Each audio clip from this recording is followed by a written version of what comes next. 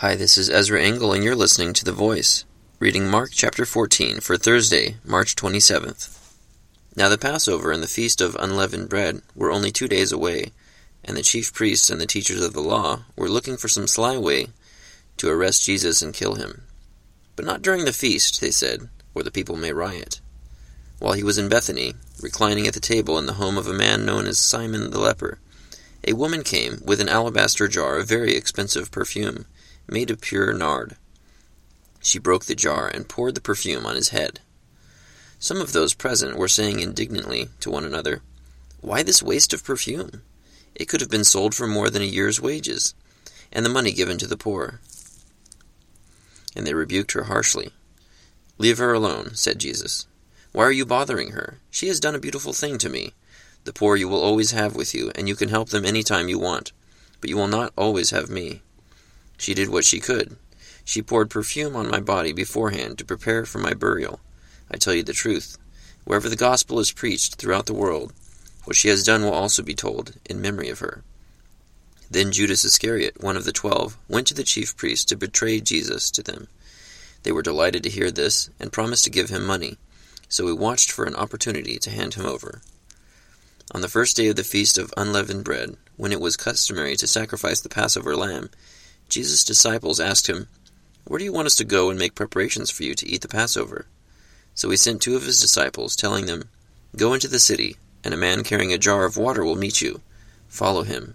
Say to the owner of the house he enters, 'The teacher asks, where is my guest room, where I may eat the Passover with my disciples?' He will show you a large upper room, furnished and ready. Make preparations for us there." The disciples left, went into the city, and found things just as Jesus had told them. So they prepared the Passover. When evening came, Jesus arrived with the 12. While they were reclining at the table eating, he said, "I tell you the truth, one of you will betray me, one who is eating with me." They were saddened, and one by one they said to him, "Surely not I." "It is one of the 12, he replied, "one who dips bread into the bowl with me. The Son of Man will go just as it is written about him. But woe to that man who betrays the Son of Man! It would be better for him if he had not been born." While they were eating, Jesus took bread, gave thanks, and broke it, and gave it to his disciples, saying, "Take it, this is my body." Then he took the cup, gave thanks, and offered it to them, and they all drank from it. "This is my blood of the covenant, which is poured out for many." He said to them, "I tell you the truth, I will not drink again of the fruit of the vine until that day when I drink it anew in the kingdom of God." When they had sung a hymn, they went out to the Mount of Olives. "You will all fall away," Jesus told them, "for it is written, 'I will strike the shepherd, and the sheep will be scattered.' But after I have risen, I will go ahead of you into Galilee." Peter declared, "Even if all fall away, I will not." "I tell you the truth," Jesus answered. "Today, yes, tonight, before the rooster crows twice, you yourself will disown me 3 times." But Peter insisted emphatically, "Even if I have to die with you, I will never disown you." And all the others said the same. They went to a place called Gethsemane, and Jesus said to his disciples, "Sit here while I pray."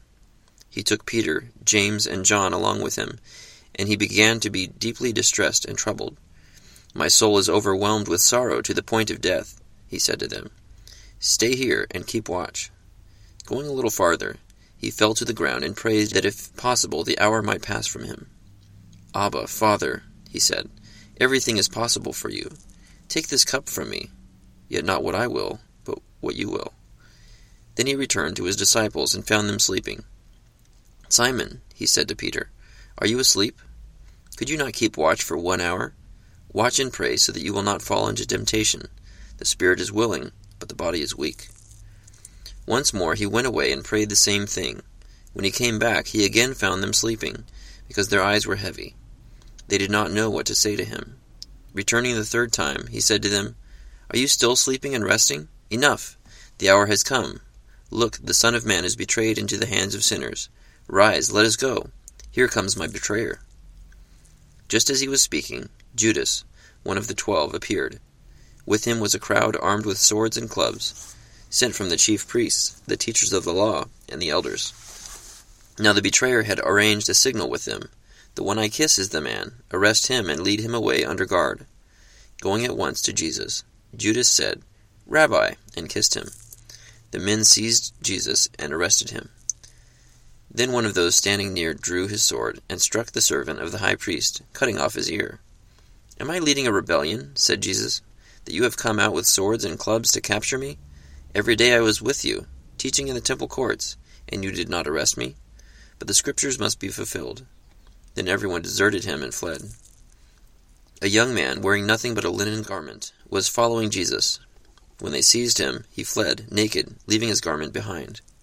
They took Jesus to the high priest, and all the chief priests, elders, and teachers of the law came together. Peter followed him at a distance, right into the courtyard of the high priest. There he sat with the guards and warmed himself at the fire. The chief priests and the whole Sanhedrin were looking for evidence against Jesus, so that they could put him to death, but they did not find any. Many testified falsely against him, but their statements did not agree. Then some stood up and gave this false testimony against him. "We heard him say, 'I will destroy this man-made temple, and in 3 days will build another, not made by man.'" Yet even then their testimony did not agree. Then the high priest stood up before them and asked Jesus, "Are you not going to answer? What is this testimony that these men are bringing against you?" But Jesus remained silent and gave no answer. Again the high priest asked him, "Are you the Christ, the Son of the Blessed One?" "I am," said Jesus, "and you will see the Son of Man sitting at the right hand of the Mighty One and coming on the clouds of heaven." The high priest tore his clothes. "Why do we need any more witnesses?" he asked. "You have heard the blasphemy. What do you think?" They all condemned him as worthy of death. Then some began to spit at him. They blindfolded him, struck him with their fists, and said, "Prophesy!" And the guards took him and beat him. While Peter was below in the courtyard, one of the servant girls of the high priest came by. When she saw Peter warming himself, she looked closely at him. "You also were with that Nazarene Jesus," she said. But he denied it. "I don't know or understand what you're talking about," he said, and went out into the entryway. When the servant girl saw him there, she said again to those standing around, "This fellow is one of them." Again he denied it. After a little while, those standing near said to Peter, "Surely you are one of them, for you are a Galilean." He began to call down curses on himself, and he swore to them, "I don't know this man you're talking about." Immediately the rooster crowed the second time. Then Peter remembered the word Jesus had spoken to him, "Before the rooster crows twice, you will disown me 3 times. And he broke down and wept. Mark chapter 14. So this is a little bit longer chapter that's basically giving the whole story of Jesus' interactions with his disciples, the prophecy that he would be betrayed. He's anointed by a woman with very expensive perfume, worth over a year's wages. He has a last supper with his disciples. He prays in the garden, asking God if he would take the hour away from him, but submitted to God's will. And then he was betrayed by Judas with a kiss, and put on trial in front of the Sanhedrin, which is a group of religious rulers, and they were trying to find an accusation against him. But when they asked him about himself, and he equated himself on the same authority as God, they saw that as blasphemy and wanted to sentence him to death.